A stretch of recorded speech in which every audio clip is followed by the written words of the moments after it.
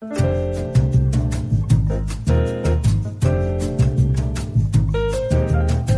up, what's up, what's up? Welcome back to another episode of the Mark Gross Podcast. Whew, it's 2020. I swear, it was just 2014. Whew. You know, this new year felt different in some way, and it could be just my mind. You know, I'm open to that possibility that I was just convinced by that, by all the people talking about new moons and new Mercury's and Gatorade and all that stuff. But really, it was kind of interesting to experience within our bodies the end of a decade, you know, as opposed to the end of a year. But the end of a decade, there's something that seems sort of more significant about that. Much like our birthdays when they're 20 or 30 or 40, I think we often feel there's a certain level of responsibility that meets, you know, this idea of where we're supposed to be. When we compare our lives to other people, when we compare our lives to the story that we've been taught of how it's supposed to unfold. So I have a couple invitations for you. The first one is to not allow yourself to, you know, to observe when you are comparing your story and where you should be and what your life should be like and how much money you should have made or what kind of job you should have had or how many kids or not or married or divorced or all that fucking bullshit. That stuff that just creates pain.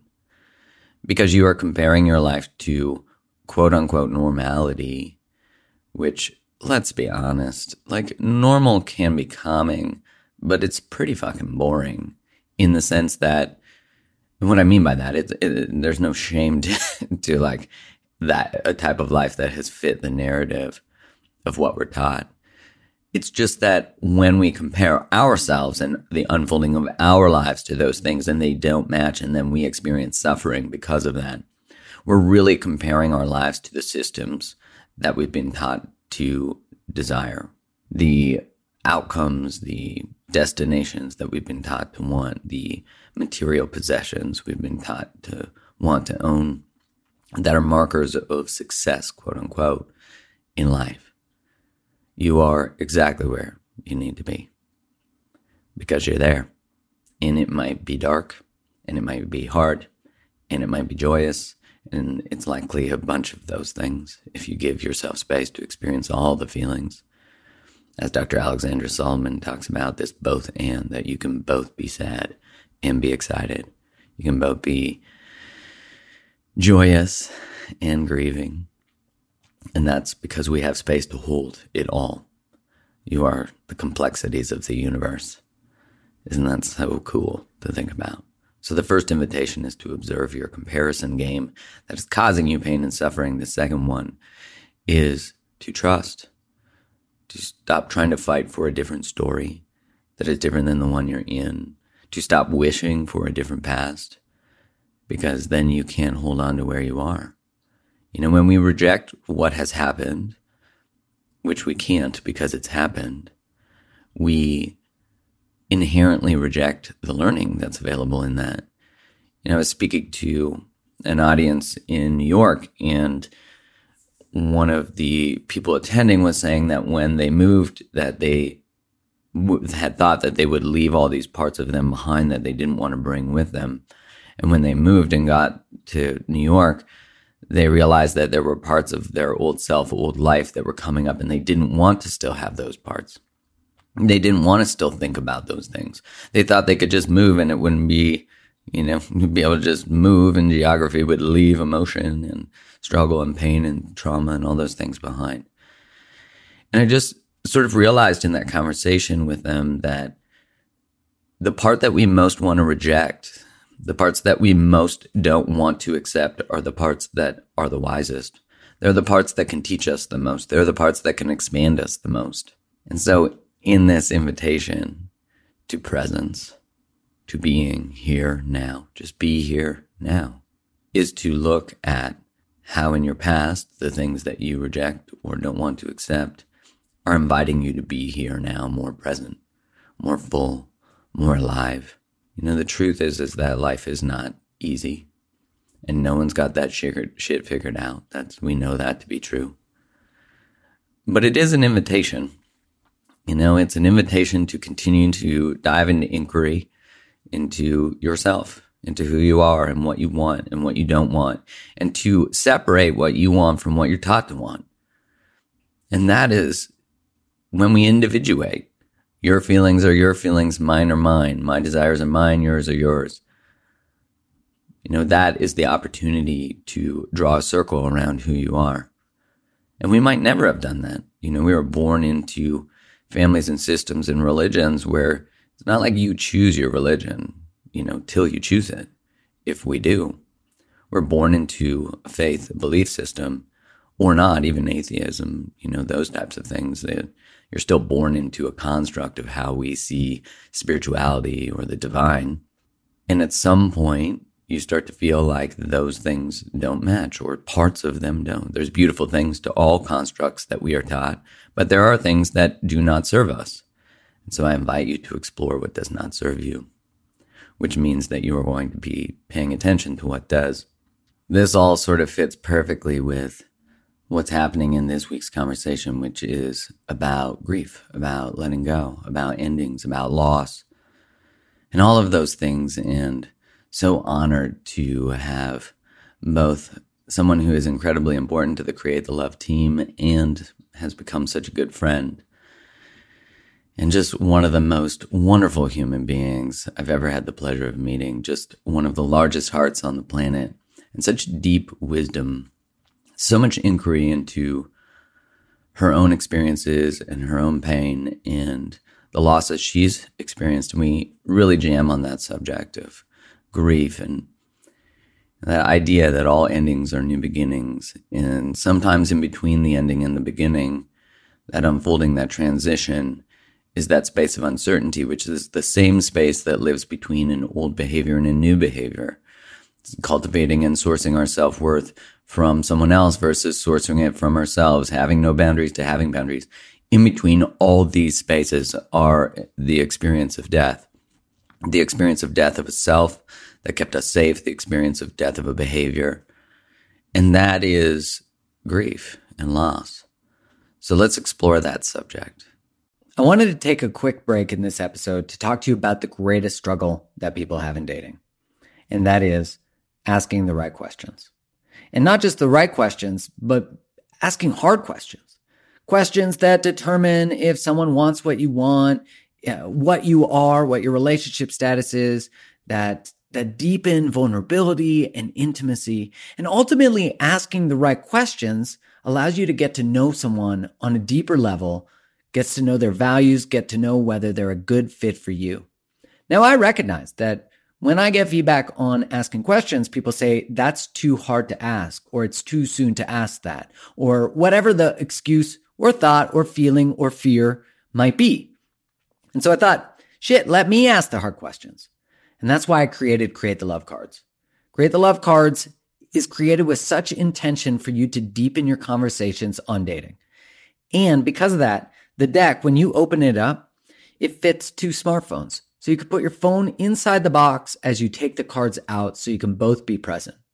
Now, if someone doesn't want to play, I'm like, swipe left. That's a red flag. Like, who doesn't want to play a game?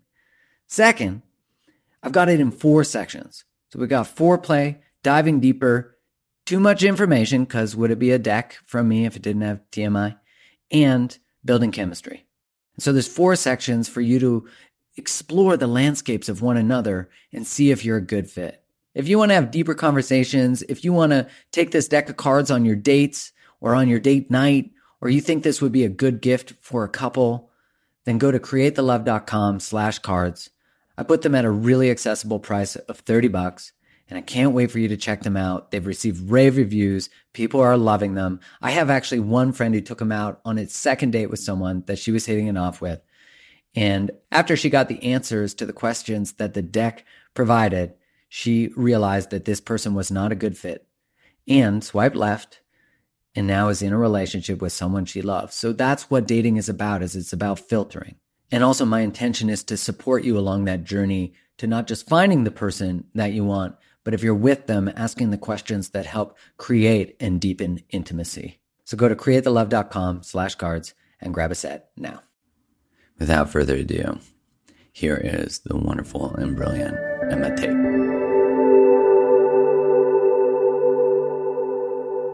Hello, and welcome back to another episode of the Mark Groves podcast.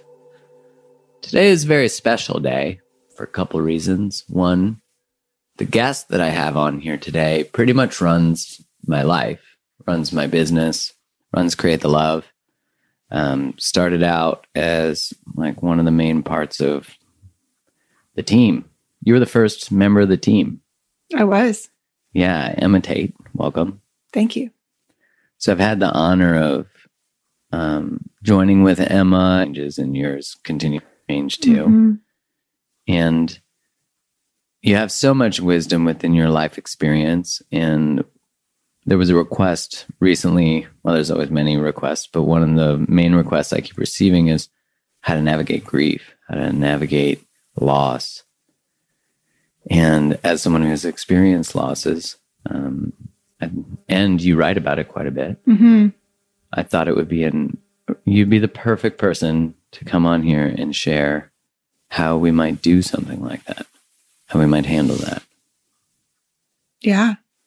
Well, thank you for having me. I mean, this is the thing about grief and loss, is that there is no way to handle it really and to navigate it. And I think that's where I would feel called to talk more about. That's where a lot of my writing comes from, is that people always want a formula and there just isn't one. So is that the first part, is to let go of this idea of a structure, of like a recipe? Because of course there's the 5 stages of grief that have been sort of academically, researched, I suppose, and then formulated into an order. But I know when, because, loss of someone passing who we care about, or loss of a job, or loss of a relationship, in navigating that, I remember what you said to me when my relationship first ended was that there won't be sort of like a linear stages. It will come, you'll be at stage 3 and then 5, and then you'll be back at 1 sometimes. Yeah. Oh yeah. I don't think I even actually learned ever the official stages of grief. And you don't really need to, because you feel all the things anyway. But that's one of the big things that I did learn really early on, and that really helped me early on, was that this isn't linear, and it's going to feel like you're in a washing machine a lot of days, maybe for a really long time, maybe even years later, especially around certain holidays, or the day of the passing, or around certain places. Certain things will just trigger your memory, and you'll be just back where you started, and it'll feel like it felt when it first happened, or it'll feel like just in the very early days afterwards. It'll feel like you've made no progress, and using air quotes, at all in those moments. And that was when I learned that concept of, well, it's not linear, this complete up and down and upset.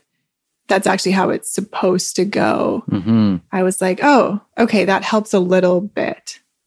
Yeah, in the context of relationship, it comes with this idea that then we must not be over it.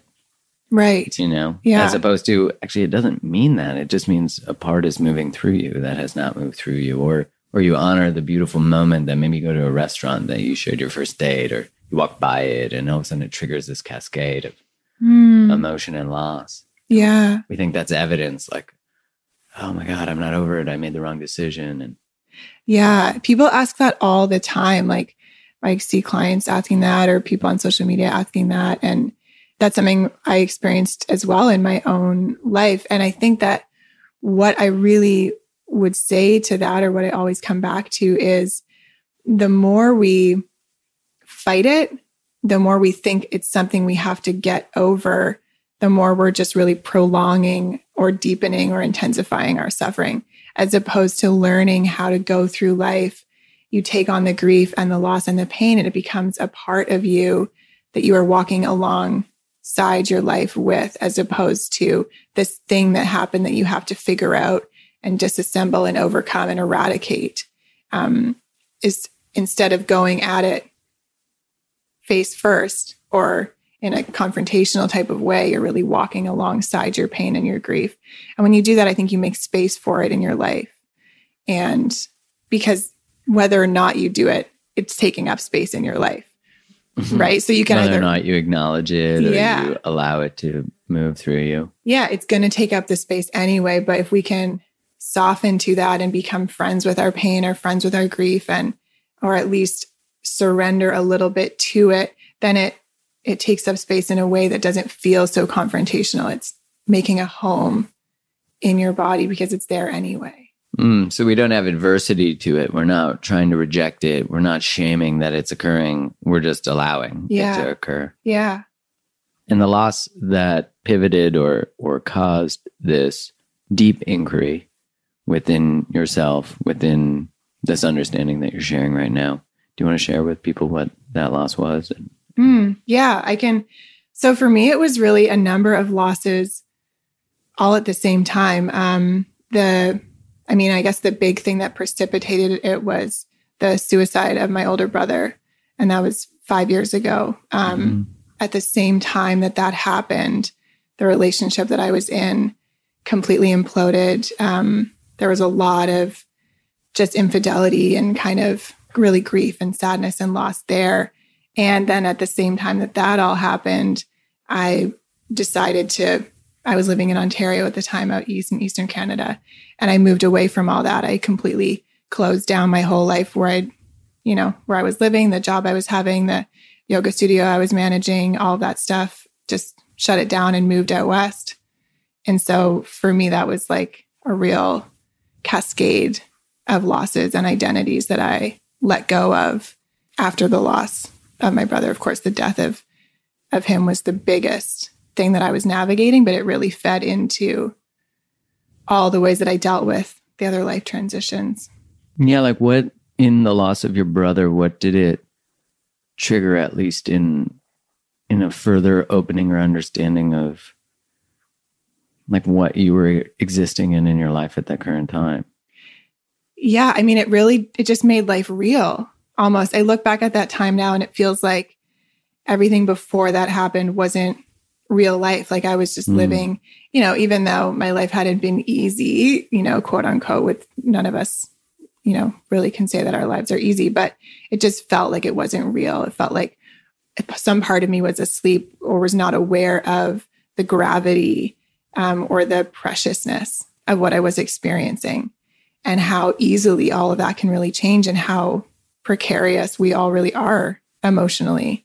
And so on the one hand, that opened up the whole conversation of mental health and how similar we all are and how much we really all share these struggles and how important it is to talk about that. But then just in my own life, it really made me realize like, wow, what am I doing? Like, what decisions am I making? Is this how I want to live my life? One of the things that grief does is it blows you wide open and you feel everything really, really intensely. And everything feels really big, really important. Or there's numbing as well that happens. But for me, a lot of things felt like I just had to make decisions. Like I didn't want to keep going down a path with a relationship that wasn't honoring me, that wasn't right for me, or in a job that was just kind of playing small or coasting. I thought, oh my God, this huge loss just happened. I have to honor his life. I have to honor the importance of my life. My life should mean something. I should be doing things that I want to do and not just kind of coasting through. It's amazing how much it invites us into presence. And of course, the loss of a relationship is not the same as the loss of a brother or a sister or a cousin or whatever we might lose. And in my experience of that loss, and so I'm not relating them, but just saying in my experience of the loss of my relationship was all of a sudden it was like the depth of grief that I had not felt in so long. Like I was reminded so much more of the breadth of the human experience, of the emotion, that the range, I hadn't touched the bottom of my pain in a long time. Yeah. And maybe because I'd sort of not been in a deep, intimate relationship, previous to that for a couple of years, for the 3.5 years we were together, that when you love someone, you also sign up for the potential loss of someone in any way, in any capacity. And I felt the same way. You know, you articulated beautifully that I felt the same way, that I thought I was paying attention before. And I know I was, but I wasn't paying fully. You know, my attention was still, there was an aliveness to me after that was different. It's like urgency. Yeah. We've talked about this, you and me, before. And it's one of the big gifts for me that has come out of this experience. And I remember thinking that very early on, which brings me to a side note, which is that there can be so much confusion around grief and loss because, as you said, we're experiencing this deep pain, but it's like, oh, but this is evidence of how much we loved this person. You know, my brother's funeral, there was so many people there, people that we didn't know, people that met him once that showed up and traveled to come and pay their respects and say goodbye. And I was actually, you know, quite numb myself. I wasn't overtly emotional at the funeral, partly because I was stunned by how emotional other people were, you know, who had just met him one time. Wow. And I was like equally struck with the pain of that and how deep that loss was, but also, oh my God, so much love, and so much raw emotion, and being so grateful in a small way, even amidst the pain, being so grateful to feel all of those things so fully and to be so present. I write, and I think that it's like having a nerve exposed to the sun, or like having a sunburn exposed to the sun. You just are feeling everything. And I was like, wow, I'm grateful to be feeling all of this, because I didn't realize before how much of life I was missing.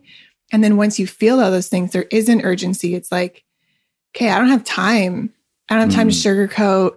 I don't have time for things that aren't for me anymore. I don't have time to be disrespecting myself or to have other people not honoring me. I don't have time to waste. And that is such a beautiful thing to have, to be that raw, you know. And then there's a whole nother phase where, well, how do we take that with us and then go on with our lives? Because there can be kind of an attraction or a holding on to being in the throes of grief and in the throes of emotion, where things are just welling up and you have a really like low tolerance for emotional overwhelm. That's a simultaneously beautiful place and also a slippery slope in my experience. So in the experience of the grief, because that has been true for me, that I don't have the emotional capacity to hold much of anyone else's right now.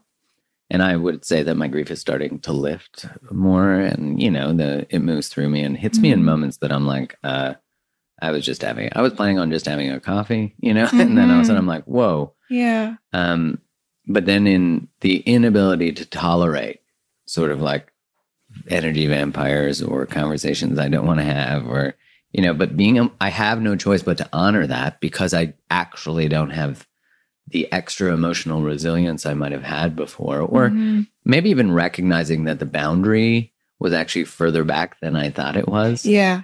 I'm realizing that like the space of what I allowed before was probably too much, because I'd normalized that maybe as a kid growing up or whatever. But in the conversation you were just saying about this suffering and the grief, but then it's so easy to make that home. Yeah. And I love what you said, that in the pain, and this was really weird for me to experience, you verbalized it really beautifully. In the pain, I was also in an incredible state of gratitude. Like, that was fucked up for my brain to formulate, like, I'm in incredible pain and loss, but I love her, and I love love, and I love the emotion I'm experiencing, and the pain is actually beautiful. Yeah. That's weird to like make the mind understand.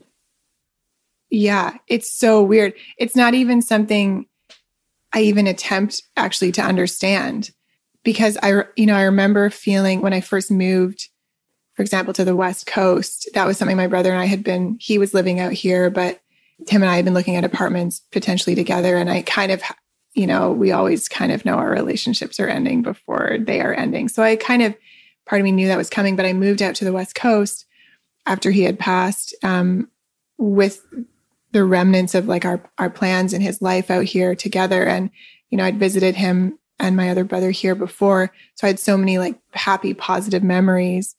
And I was so proud of myself for getting myself out here and kind of starting my life over and just experiencing the awe of being on the West Coast. And at the same time, knowing that part of the reason that I was in this place is because he was gone. That's what in some way brought you out. That engaged all the change, the dominoes. Yeah, like it was the catalyst. There was things at play, things were kind of going in that direction, but it was a very slow process. And then that really was a catalyst. And then I got out here and I was experiencing all of this beauty and all of this joy and all of these just really positive memories of his life in the city, meeting his friends that he knew here, knowing how much he loved living his life out here. And I felt like the shadow of him was kind of everywhere, that there was simultaneously huge breakthroughs of joy. And then also he was there too. And the sadness and the knowledge that I was finally experiencing all of this, but not with him in the way that I, would have wanted to. That's something that I don't understand still. And that's one of the things I learned how to carry, was the joy and the pain at the same time. And that neither means anything. Yeah. That we've been so socialized to think that like sadness or pain are bad. Right. Like we shouldn't feel those things. So we like avoid those feelings. Yeah. But the idea that they're good or bad is a construct that is not, it's provided to us. In my experience of this, it has been so much about not putting it in a category. Yeah. Like not making it mean anything, rather than it just is. It just is. And I feel like I keep being thrown back into the moment. Like that has been the thing that has been like the continuous noticing and the continuous invitation that when you're in grief, you have no choice but to be present. Yeah. But when you're not in that, like, it's like when you're in elation, you're present too. But when you're not in either of those, we're usually in the future or the past. Yeah.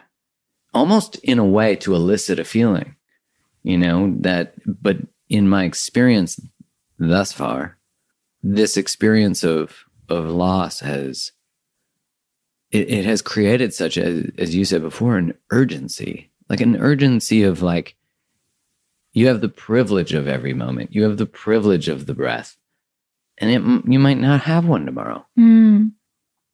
Yeah, totally. And I think what a lot of people do in the trying to heal or the trying to make sense of, and it really is almost like trying to quantify it and like, what next steps do I take to get out of this? And like you said, it really does take you out of the moment. And we always try and assign meaning. And I think that's partly because of the groundlessness and like the existential crisis that grief and loss brings. So we're like, okay, we need to assign some sort of meaning to this. Like if I'm feeling this much pain, it's good. Or if I'm feeling numb, it's bad. Or if I'm feeling joy, it's good. Or if I'm feeling, not joy, it's bad. But I think that's even just trying to assign or quantify that takes us out of our experience. And it almost prolongs the healing, because again, it's that idea of like, we can't just let it be a part of us. We can't just let it be what it is. We have to know, like, how are we doing on this scale of good and bad? Does that make sense? It makes total sense. That in the desire to give it meaning, you are not present to it. Yeah. Yeah. I have a friend who lost her partner a couple years ago. And she was telling me how much what other people think her grief should be has been such a pressure that, in her desire to get to know someone new or to like continue to move forward and honor the experience with her past partner who's passed, to honor that, but to not be withheld by it. So like for other people who make it mean that she's not being present to it or she's not respecting. And she's like, oh my gosh, like the passing is actually the propelling forward, like moving her towards the actual desire to live. Like our past partners or past people in our lives who have left, like left the plane, left the earth, they would never want us to withhold our lives, to stay in quicksand. Like that's not the purpose of grief. Yeah. And it's really a denial of reality. There's two things I want to say about that. The one is that, whenever we put this expectation on ourselves that our grief should look a certain way, or that this shouldn't have happened this way, or it should have happened this way, we're completely in denial of reality. And we have blinders on, and we're basically saying that we are like a powerful all-knowing of what things should and shouldn't be. And therefore, we're completely closed off to what else life might bring us.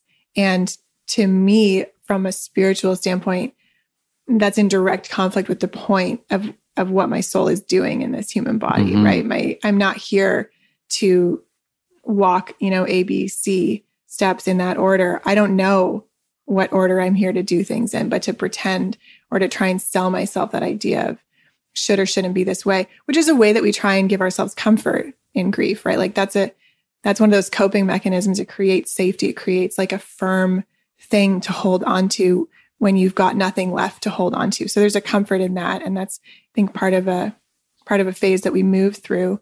But to think it should or shouldn't be a certain way is like going to put you in direct conflict with reality. And then the other piece that I was going to speak to is that a lot of people do find it so hard to move on with their life. And this is why I said before that grief and vulnerability and rawness can be a slippery slope, because it's almost like you get so attracted to, and it feels so good and validating almost to just be in your raw grieving state. And you haven't yet reconciled with the idea that you're actually allowed to feel better again.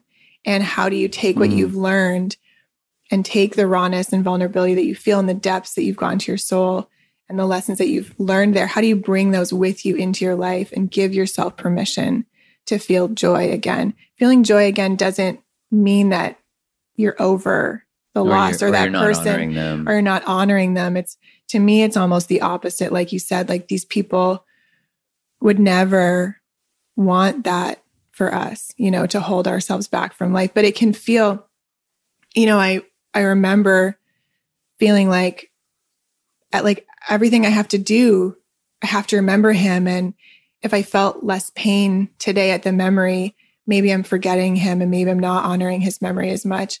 And so there's a real inner conflict that can happen. Or how can I be having so much fun in my life on the West Coast and he's not here? Like that doesn't feel fair. It felt like a betrayal on some level until I really learned, and this is like a whole nother conversation, until I learned how to have a relationship with him again in a way that's different than what my expectation of what our relationship should have been was, meaning two physical bodies as siblings moving through the world.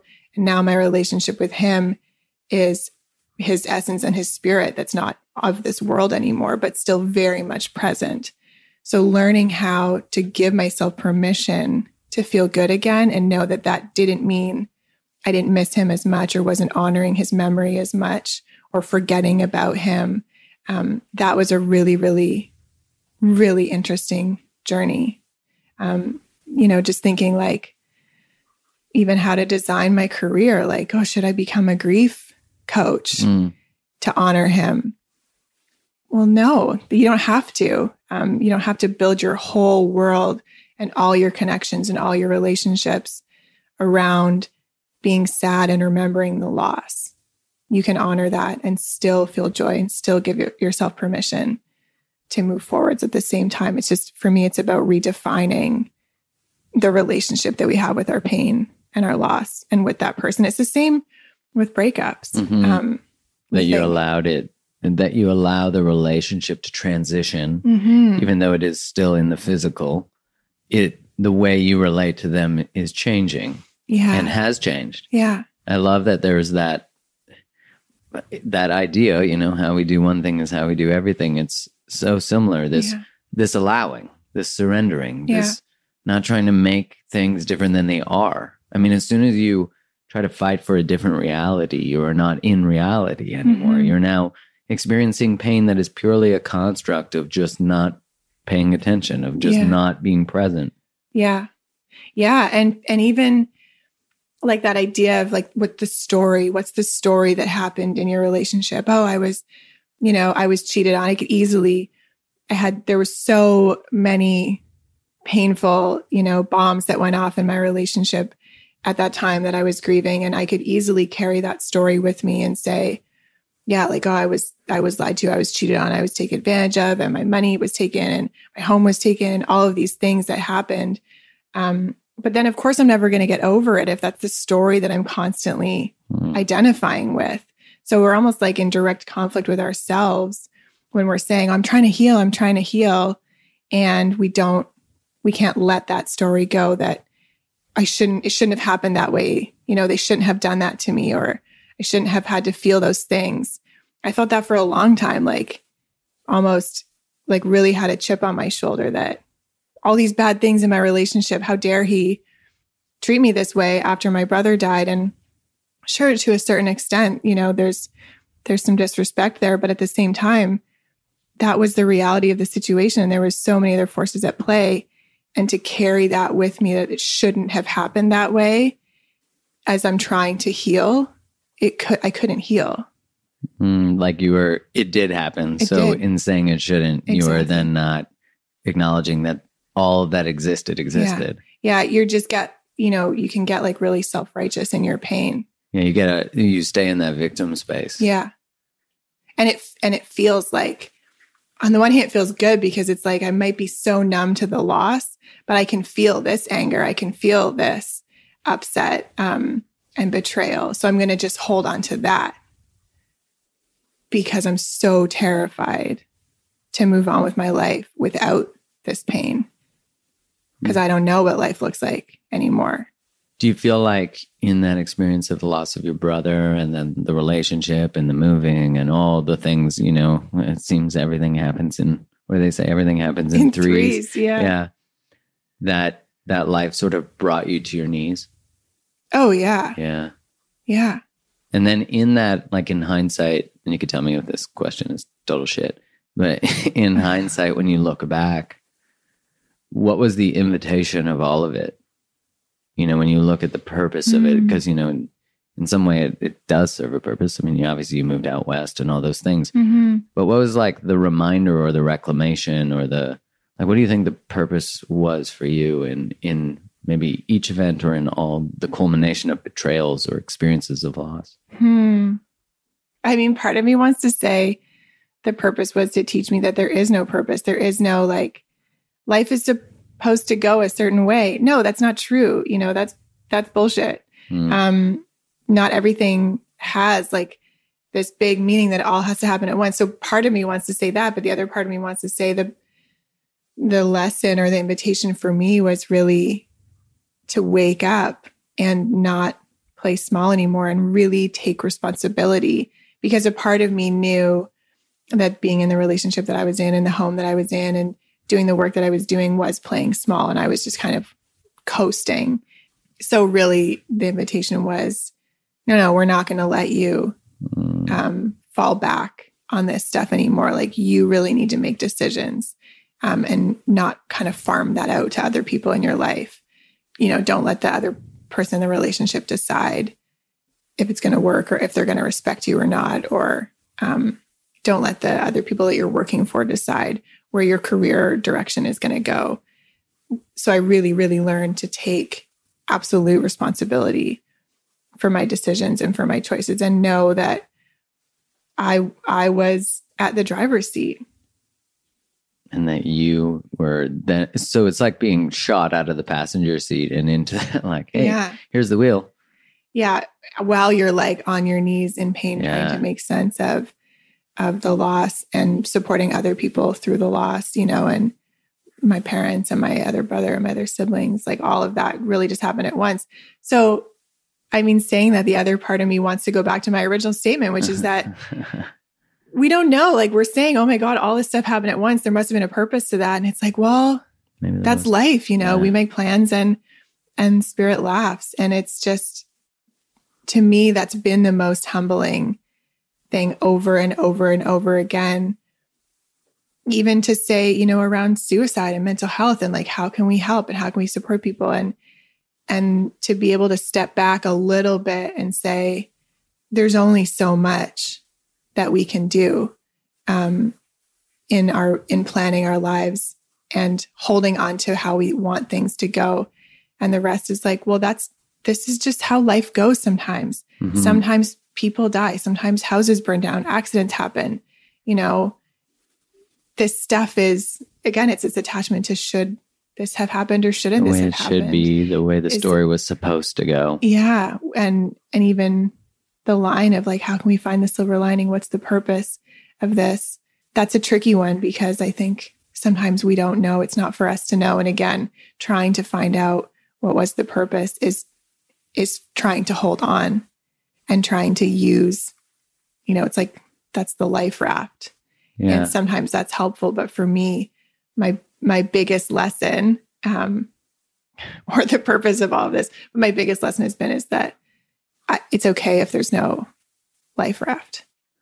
Yeah, I've been thinking a lot about the idea that sometimes it just doesn't make sense. Yeah. And that's okay. That's actually the purpose of the learning, is to know that you don't get to know why. You just, and that is again the rocket ship to surrender. That just is this recoil, or this, you are flung back into yourself constantly. Mm-hmm. And when I think about what grief does, when it makes us experience just this, if you're put back in the driver's seat, but your eyes are filled with tears, it's pretty hard to steer.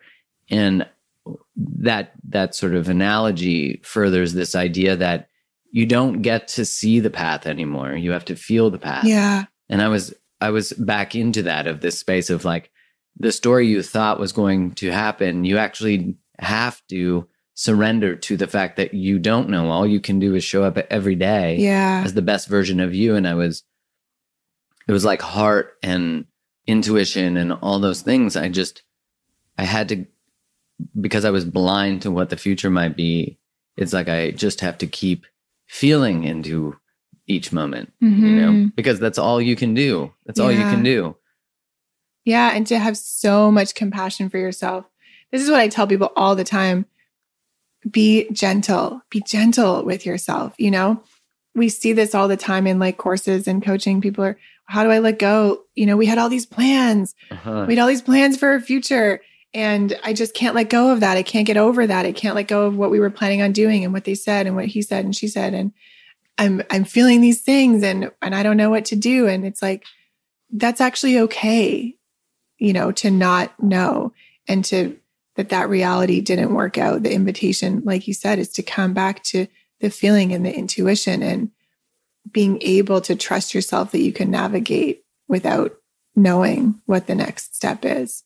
And I think that's really important for people to hear. People reach out and they say like, is this normal? How do I get over this? And I say, you're doing everything. You just aren't trusting that you're doing everything. We always want there to be another answer. And the answer is like to go within and to feel what you're feeling and know that that's okay, and be very, very gentle with yourself while you're doing it. Yeah. Throughout the experience, I don't know what it was like when you lost your brother. But throughout this experience, I have just continued to dive deeper into what sobriety means, so that I can feel everything. So, it's like alcohol, then I play whack-a-mole. It's like a little THC. Then I quit that. Then I'm like sugar, and I'm on that one now. Mm-hmm. And when your brother passed, how did, like in the experience, because you said that sometimes you did sort of disassociate, that at the funeral that you were just so overwhelmed with other people's feelings that, and just the awe of that, how much he touched people's lives. In your own experience of the navigation of the emotion, did you numb out, and what did you do when you were numbed, and how did you sort of bring back the feeling? Yeah, that's a good question. I am trying to remember. That's the other thing about these periods of time. Like there's so much blurriness that goes on. I remember having really, really intense moments of literally being brought to my knees and being on the floor, just inconsolably feeling the waves of grief and sadness come over, and then getting up and going about the day and feeling like, oh, this is so weird. My brother just died. And I'm like, just driving to the gas station, or I got to pay a bill. My tuition is due, like real life kind of just comes back in, whether you like it or not. So I had moments of that. And I mean, part of the struggle in my relationship after, or as that all was going on, part of that was my way of numbing, was I'm going to just fight in this relationship instead of letting it go, even though I knew it was over. So I'm going to really hold on to that part of it. Well, loss, my gosh, loss keeps kicking you there. So you're like, I numb. don't need more loss. Yeah, but it was a way to numb. It totally was a way to numb. And probably other things. I mean, I was a bartender, so I wasn't drinking a lot, but I was definitely using that environment as a bit of an escape. And I think that's okay to give ourselves permission to do that too. Part of the thing I always say about, if you're dissociating or you're numbing, there's part of you that's protecting you when you're doing that. Cause it's so intense. Yeah. The overwhelm of overwhelm. And you just can't feel that all the time. Like you got to give yourself a break. So, not to say let's all go on benders, but this is a pro bender podcast. This is not a pro bender. Yeah. I mean, I'm not a person who ever used substances or alcohol. It wasn't one of my go-tos. Oh, I did. Although I'm sure I did have those times, kind of mixed in there. But no, my go-to was just kind of other things, like staying really busy. And that still is one of my go-tos, actually. I mean, as someone who benefits from your perfectionism sometimes, I'm like, okay, you don't need to get everything done all at once. Yeah. As someone who gets very few things done all at once, I'm like, I'm the opposite, as you very well know. Yeah. We have a good balance though, but I think we have the best balance. Yeah. Sure. So what was really important for me in all of that was learning my specific ways that I was like not surrendering or stepping out of being in my feelings. I mean, even coming into this to starting work as a coach was like a big way for me to become more present, and you asked like what was the balance and how do you come out of it? And the answer is time, time and being gentle. And really something someone said to me really early on, my cousin said it to my family. He said, guys, be really careful these next few days, or these weeks and months. Like just, watch what you're doing when you're driving or when you're walking. Be really careful with yourself because you're vulnerable and there's so many emotional things going on. You're not going to be totally present in some ways, and really just take care of each other, reach out, check on each other, make sure you're okay. Watch when you're cooking. Like, so really just being gentle and taking care and going back to those self-care practices. That was a really big thing for me. And I guess probably no matter what your numbing practice is, unless you become a total hermit and all you do is self-care, then maybe the invitation would be to step out of that. But for me, it was really like, okay, how do I just give my feelings permission to be what they are and really just take care of myself so that I can slowly, they all feel safe to like come to the surface, and I'm not wanting to numb. I'm not wanting to dissociate. I'm able to be more present, to have conversations about things. So specifically not taking on tons of extra workloads, especially things that didn't light me up or didn't help move me forwards in the way that I wanted to express and share and support. I think that's the gift of it too. Another one of the many gifts is what really is important to you becomes very real, because you can only put your attention towards activities that actually give you energy as opposed to take it from you, because you are in such a need of receiving. So if you've never received support in your life, you're like thrown into this space where you are vulnerable and tossed into a space where you have no choice but to be loved and supported and carried. Yeah. And man, that's a big learning for me, for sure. And oh yeah. And as someone who's perpetually busy, social, doing all the things, when I experienced that, when I finally experienced it, I was like, oh, I'm not as I can't be busy. I like don't have a choice. I need to go into the forest. I need to be, I didn't have a choice. And I continue actually to be reminded of that I've thought I was an extrovert. I told you this before. Yeah. I thought I was an extrovert, and Kai is very introverted. So just by our relationship, I'm like, oh, these introverts are onto something. This is pretty cool. And then just needing to be introverted for my own battery to recharge, for my own. And in the last month, as you know, I've been sort of like traveling everywhere and doing all these things and flying a lot. Then I got a cold. Then I got an ear infection. And I'm like, okay, I get the message. It's like, shut it down, take a step back, integrate. Yeah. Like, integrate, grieve, feel pain. And I think that's the part where you were saying that permission to also experience joy and hope, and that if we stand in the pain, then we are living in suffering, as opposed to when I really look constantly like, how is this pain inviting me to grow, to expand, to become?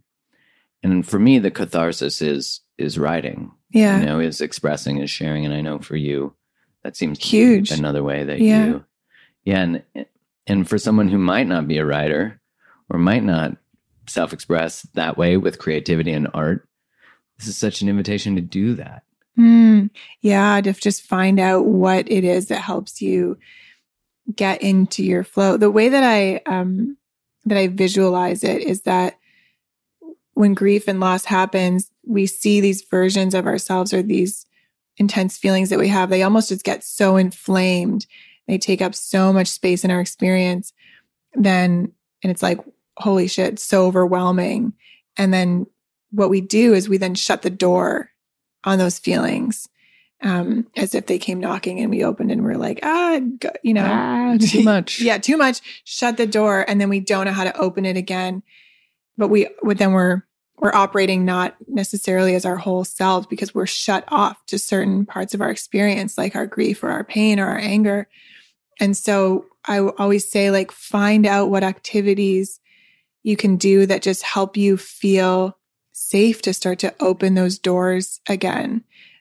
Just like a crack, you mean? Yeah. Just like to sliver of it. So that it doesn't have to be like either volume 10 or volume 0, but like these emotions can just kind of coexist in your experience without having to yell and be overwhelming or be completely depressed and shut off. So, just finding out what that is for you, for every individual. And that's like, for me, self-care and going out into nature and moving your body. And yeah, I think writing is good for everyone to do, whether they're writers or not, because it just gets the emotion out of the head, just puts it down. But for other people, it's talking or being with pets or being in a physical oh yeah, dogs are the best. Cats, I'm sure, pretty good too. Probably. Yeah. Horses, I hear, are pretty good. Everyone on our team loves horses, so I'm allergic to horses. So I'm like, this fucked up here. Equine therapy. That's what it's called, right? Horse therapy. Yeah, that is a thing. Well, yeah, that's a thing. I mean, dogs are just such a wonderful reminder to have a short memory. They're so present. And I'm sure cats do not have short memory, but the dogs, cats are like, remember when you did that 2 years ago? I'm going to take a piss on your bed. Your pillow is going to be covered in my stinky pee. Dogs are great because it really helps you. They care, but at the same time, they don't really care. Like, they have to go out and pee. They have to go outside. They need to walk. So whatever it is you're going through, you have to be able to step outside of that and like care for this other being. And then of course they give you unconditional love and joy, and they're so present, and they just like take life as it comes. They're trotting down the path. It's like, oh, squirrel. or like, oh, rock I'm going to go stand on. And that's really beautiful too. But even just, again, learning, like, what do you mean you have to go outside? Can't you see I'm wallowing in grief right now? And the dog is like, nope, life is going on. Like, life is moving around you, no matter what you're going through. Like, let's go. And it starts to bring a little bit more balance to your experience again. It gives you access to different emotions, and it allows the emotions, I think, to just be a little bit safer to navigate. Yeah, animals definitely remind you of the joy, the simplicity, I love what you said about nature, because for sure that has been one of the main anchors of any transition for me, is like being in the forest, being by the beach, being in the desert, being in the trees, and just being reminded of the world doesn't slow down for a loss of anything, No. because to a tree, spring is just, or fall is just part of it. Yeah. These cycles of life, that there's something about being a human that we sort of detach from the reality of our own mortality. And then when we are pushed face to face with our mortality, everything comes, as I said before, everything that's important to us becomes very clear. But our mortality is always there. It's always sitting in front of us. And this idea that we are promised a moment beyond now is such a false idea. I mean, the world could just literally shake. Mother Earth could be like, I'm done with you, fucking your virus. Yeah, she'll just flick us off. And then we're done. And there's a painful truth in that one day we won't have this experience. And the people listening to this, one day you won't hear podcasts. And there's something very sad about that. There's a sadness, because there's a loss. We won't have this experience, which is a loss. But there's something so beautiful about that makes this conversation ever so much more important. You know what I mean? Yeah. Yeah. And it's that balance of holding these two things at the same time. It's so important. And at the same time, it doesn't matter at all. It's a snap. It's a single moment, single drop in an ocean of time. That's something that helped me move through my own grief, was like, I believe that our souls move through lives in kind of family units. And so I felt like, okay, my physical life experience with this person as my sibling is over this time, but I'm going to see, that energy, that essence of me and of him and of all the members of my family. This is just one experience that we're having in this lifetime. So that helps me create separation from it. But then at the same time, I was talking to my partner the other day in the forest as we were walking, as the forest always allows us to be reflective, that no, we're never going to have this life again. We're having a life together now. And one day it's going to be over, and he and I are never going to see each other in this physical life again. And it was so sad. I got so sad. And was like, wow, this is just so beautiful that we get to have this experience. And again, brought me full circle to how can I really take responsibility and really be in the moment and really notice what are my invitations? What is my body inviting me? What is my life inviting me to step into or to step out of? Because I don't want to look back at the end of my life, or whenever this all comes to an end, and feel regrets or feel like I was too afraid or I wanted to stay small. Man, such an invitation. Mm-hmm. And I love in those moments that we experience the immense beauty of the connection. Yeah. Because whenever you love someone, you are inherently experiencing what it might feel like to lose them. So it often causes us to pull back from the love that we want to give, because we don't think we can handle the loss. And so we sort of upper limit our level of depth and intimacy, as opposed to like what you were doing, which was like feeling into how expansive this is and how delicious it is that you get to experience this for however many moments. Yeah. And now you're becoming a portal. Yeah. You always were a portal, but you're actually opening the portal. Literally. Yeah. Yeah. Giving birth to new life. I mean, that's been huge for me. This is the other beautiful lesson of grief and loss, is that there are always layers and there are always invitations.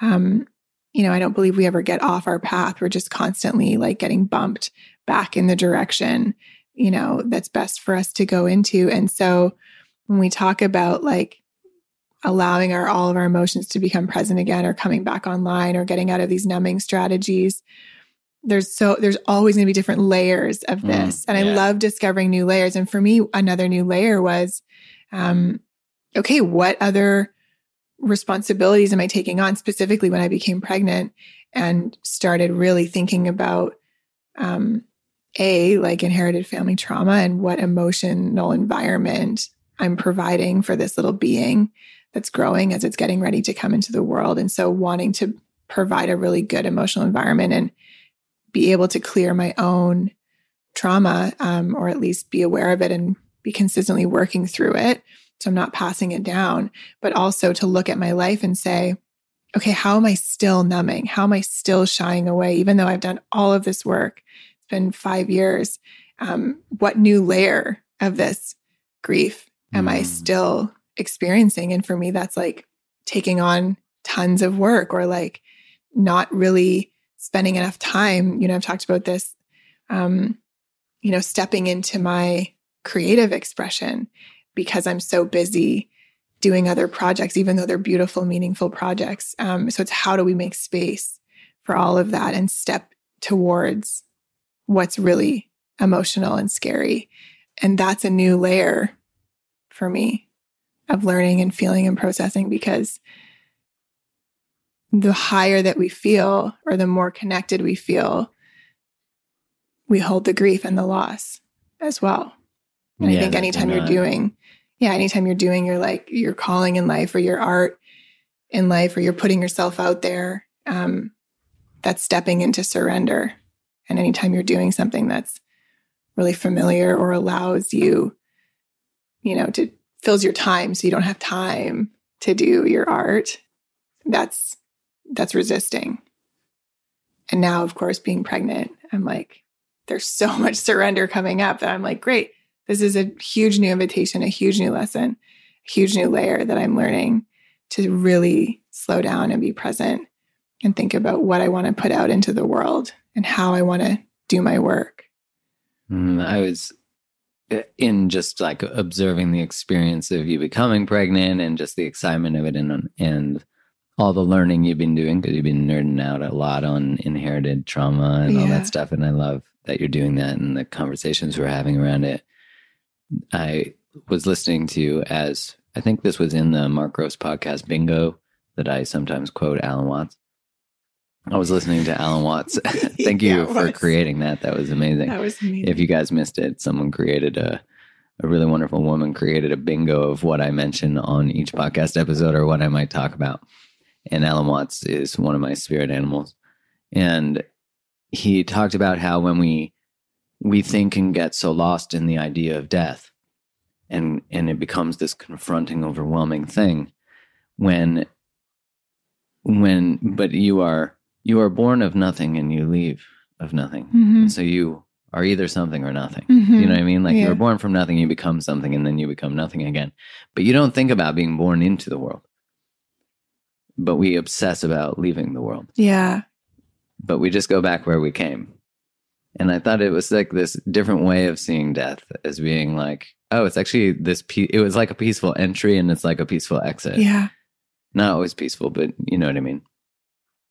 Yeah, I think it depends on the soul journey. I mean, everybody has that different journey, but I really like to think of death as, like a crossing over. And after my brother passed, I read a lot of books and past life regression stuff. And there's so many experiences that people have shared, or that mediums have shared, about crossing over, and the rest of our soul family on the other side is just like welcoming you home. And it's actually, that is where the home is, and that this life really is a temporary place. But I do love that idea of thinking of it as a whole circular journey. It's not just this or nothing. There's somewhere that we go and there's somewhere that we come from. And I really feel like the being that I'm growing right now is coming down from somewhere. It was like waiting to be invited into its body. And then That's a perfect moment. yeah. And then when the moment was right, it was like, great, here I'm coming. And it's Barry Manilow playing or whatever you guys were playing. You do remember the moment, right? I do remember the moment. I'm not sure there was music playing. Where were you? Probably Vancouver Island. Were you like, I'm pregnant? Did you have that thought after? I was pretty sure, yeah. That's so crazy. Yeah. I mean, the amount It was in the forest. I mean, it was somewhere in the forest of Vancouver Island. Whoa, that's pretty cool. Yeah. It's interesting how, I'd love to say that men are attuned to the planet and all those things. That's true. But not near the fact that like a woman's body cycles on the circadian rhythm, the moon, the waves. I mean, all of it is such a mind fuck that I think in a lot of ways that is why we don't pay attention, because it's so hard for the mind to actually conceptualize all of the amazing things that are happening at every moment. Yeah. And then when you're just like, whoa, and someone's like, this is how the world works. I'm like, no one knows. No one has any clue. Yeah. And I think when we just let go of this need to make everything make sense and to know why things happen and to, it's this constant invitation. I'm sure I don't have, as you know, I don't have children. So it's like, I don't even know the lessons I'm going to receive when that happens, but they are going to be plentiful. All the shit you don't know that you need to deal with. My friend Dan Harrison was saying yesterday, he's like, you don't realize till you have a kid and then you think you got some of your stuff figured out from your family, what, your patterns. He's like, and then you're in a moment and you're like, why am I acting like my mom right now? Like he said, it's just one of these really humbling experiences. Yeah. And if his mom's listening, I don't know what that means, but you guys could talk about it. I'm sure we all do it though. And that just brings up the beautiful, amazing point of people wanting to know the answers before they start, or even becoming pregnant. And there's like a million books and courses and things you can take for delivery and the perfect things to eat when you're pregnant, the perfect things to do and not do, and all of that stuff. Even though I'm working through a lot of emotional things right now, I'm not expecting myself to have worked through them by the time the baby is born. For me, there always has to be an element of surrender, because otherwise we're not in the present. We're putting these expectations on ourselves. We're putting those blinders on, and we're thinking, I got to know all this information before I'm worthy of taking on this role, and which is just denying ourselves the empowerment to say, I'm actually going to know what to do when the time comes. I mean, evolution has allowed and afforded women to be so attuned. Yeah. Like, you'll know. Yeah. I mean it's easy for me to say because I'm not about to have a baby. No, but I really do believe. I think so. I really do believe that. And but here's the thing, and this goes, Mark, for childbirth and for coaching and life planning. If you don't know in that moment, you're a resourceful person who can figure it out. Yeah. You're an adult, or you're becoming an adult. Yeah. So whenever we're talking about like, I want to start this new business or do this new thing in my career or have this new conversation, and like, what do I need to know before I do it?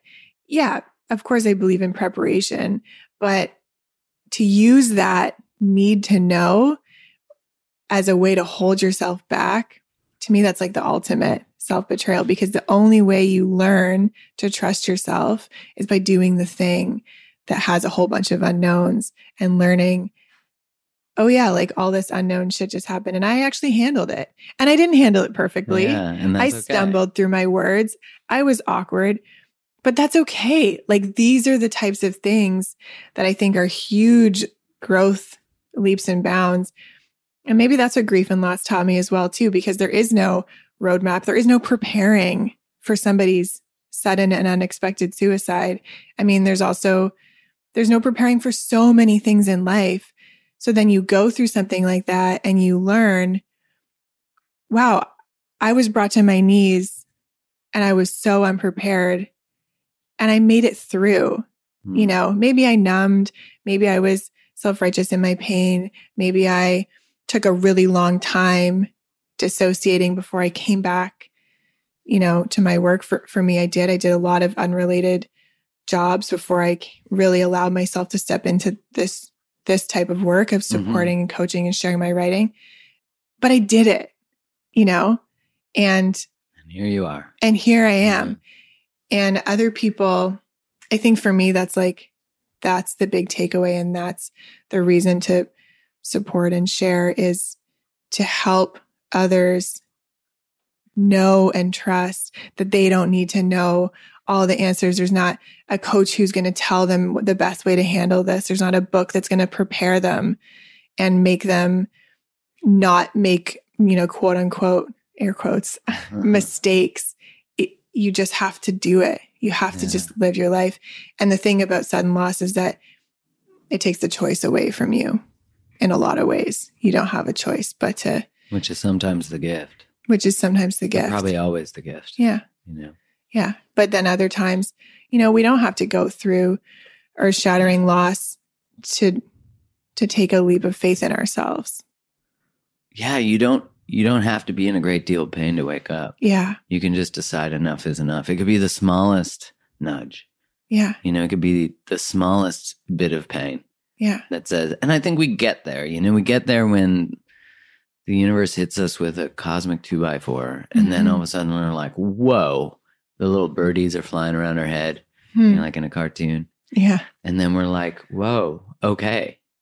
Now I'll pay attention to the little, oh, that didn't feel good, or that. Yeah. I love that. It's Abraham Hicks who says words don't teach, actions do. That you can learn anything, but till you do, you do not know. And that's the application where knowledge becomes wisdom. You know, you can know something, but if you're not doing it, it's not connected to anything grounded, you know? Yeah. And you're not grounded in yourself either. I think that's a really big thing. Being able to be grounded in yourself and not have to always be, I call it leaving your center, leaving your power, looking outside of yourself for validation or explanation or, you know, even permission and invitation about what you want to do. To me, all of that is like you've just stepped outside of your own empowerment. And to come back to it is to say, I'm going to know what I need to do, when I need to do it. And this nudge is nudging me in this direction. So I'm going to follow that. And I don't know what's going to come next, but we'll see. You know, I trust myself. And the only way you build that muscle is by doing it. Like you said, words don't teach, you know, actions. That's how you build the self-trust, and that's how you build the wisdom. The journey of life. Yeah. Well, on that note, that's a beautiful way to bring it to a conclusion. Thank you so much for being here. Thank you for having me. Of course. Is that an hour already? That is an hour. Oh my gosh. Yeah, you have been such a rock in my life, and you and the team, Carrie, Laura, Nick, Kat, have supported me through this transition so much that I could never imagine even trying to hold up my world alone, and I don't have to. So thank you to you and your wisdom and your friendship and just the love that you live your life with. And thank you for sharing today. I'm sure you have transformed many a heart in these moments, so I appreciate you. Thank you so much for having me. This was really a joy to talk about.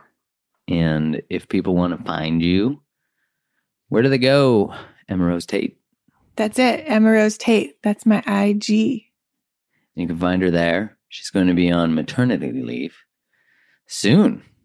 Yeah, soon. Really March. soon. Yeah, I mean, March. You keep telling me I'm going on maternity leave. I keep, again, planning projects. Yeah, you got to appreciate this. She's like, and then I'll do this. I'm like, why don't we just wait till you have a baby before you make any more commitments? And it's really important to me that Create the Love embodies this idea of how important the maternal is and the connection with the maternal and parent in general, but especially mother, and that you do have a year in Canada and a lot of parts of the world. Take note if you run a company where you don't do this. I think it's incredibly important Mm. that we have a year to do those things. So Yeah. I don't want you to make any commitments now. I know you don't. I know, because I do appreciate that. And I mean, this is my work, right? You're Yeah. helping to hold me accountable to surrendering, to being in the moment and allowing myself to really experience all that this opportunity has to offer. Yeah, I mean, I think you should have a year to just enjoy it all, and you will bring back to. I mean, we're obviously going to hang out and talk during all of that. I can't let a little mini Tait walk around without seeing this little one all the time. Yeah. But that you take that time, and that's so important, and that you're supported throughout that time. Yeah, that's been so amazing to experience from you. And I mean, I know I'll be writing and new creative stuff will come in. It's going to be like I don't know what it's going to be, but it's going to be a journey and I'm going to be there for it. So basically people can look for me on Instagram where I write things. I also write for Elephant Journal from time to time. So I have a collection of articles there. There's one there on grief and loss, and putting ourselves back together. And I might share that one. We'll make sure we put it in the show notes. Yeah, but mostly just Instagram and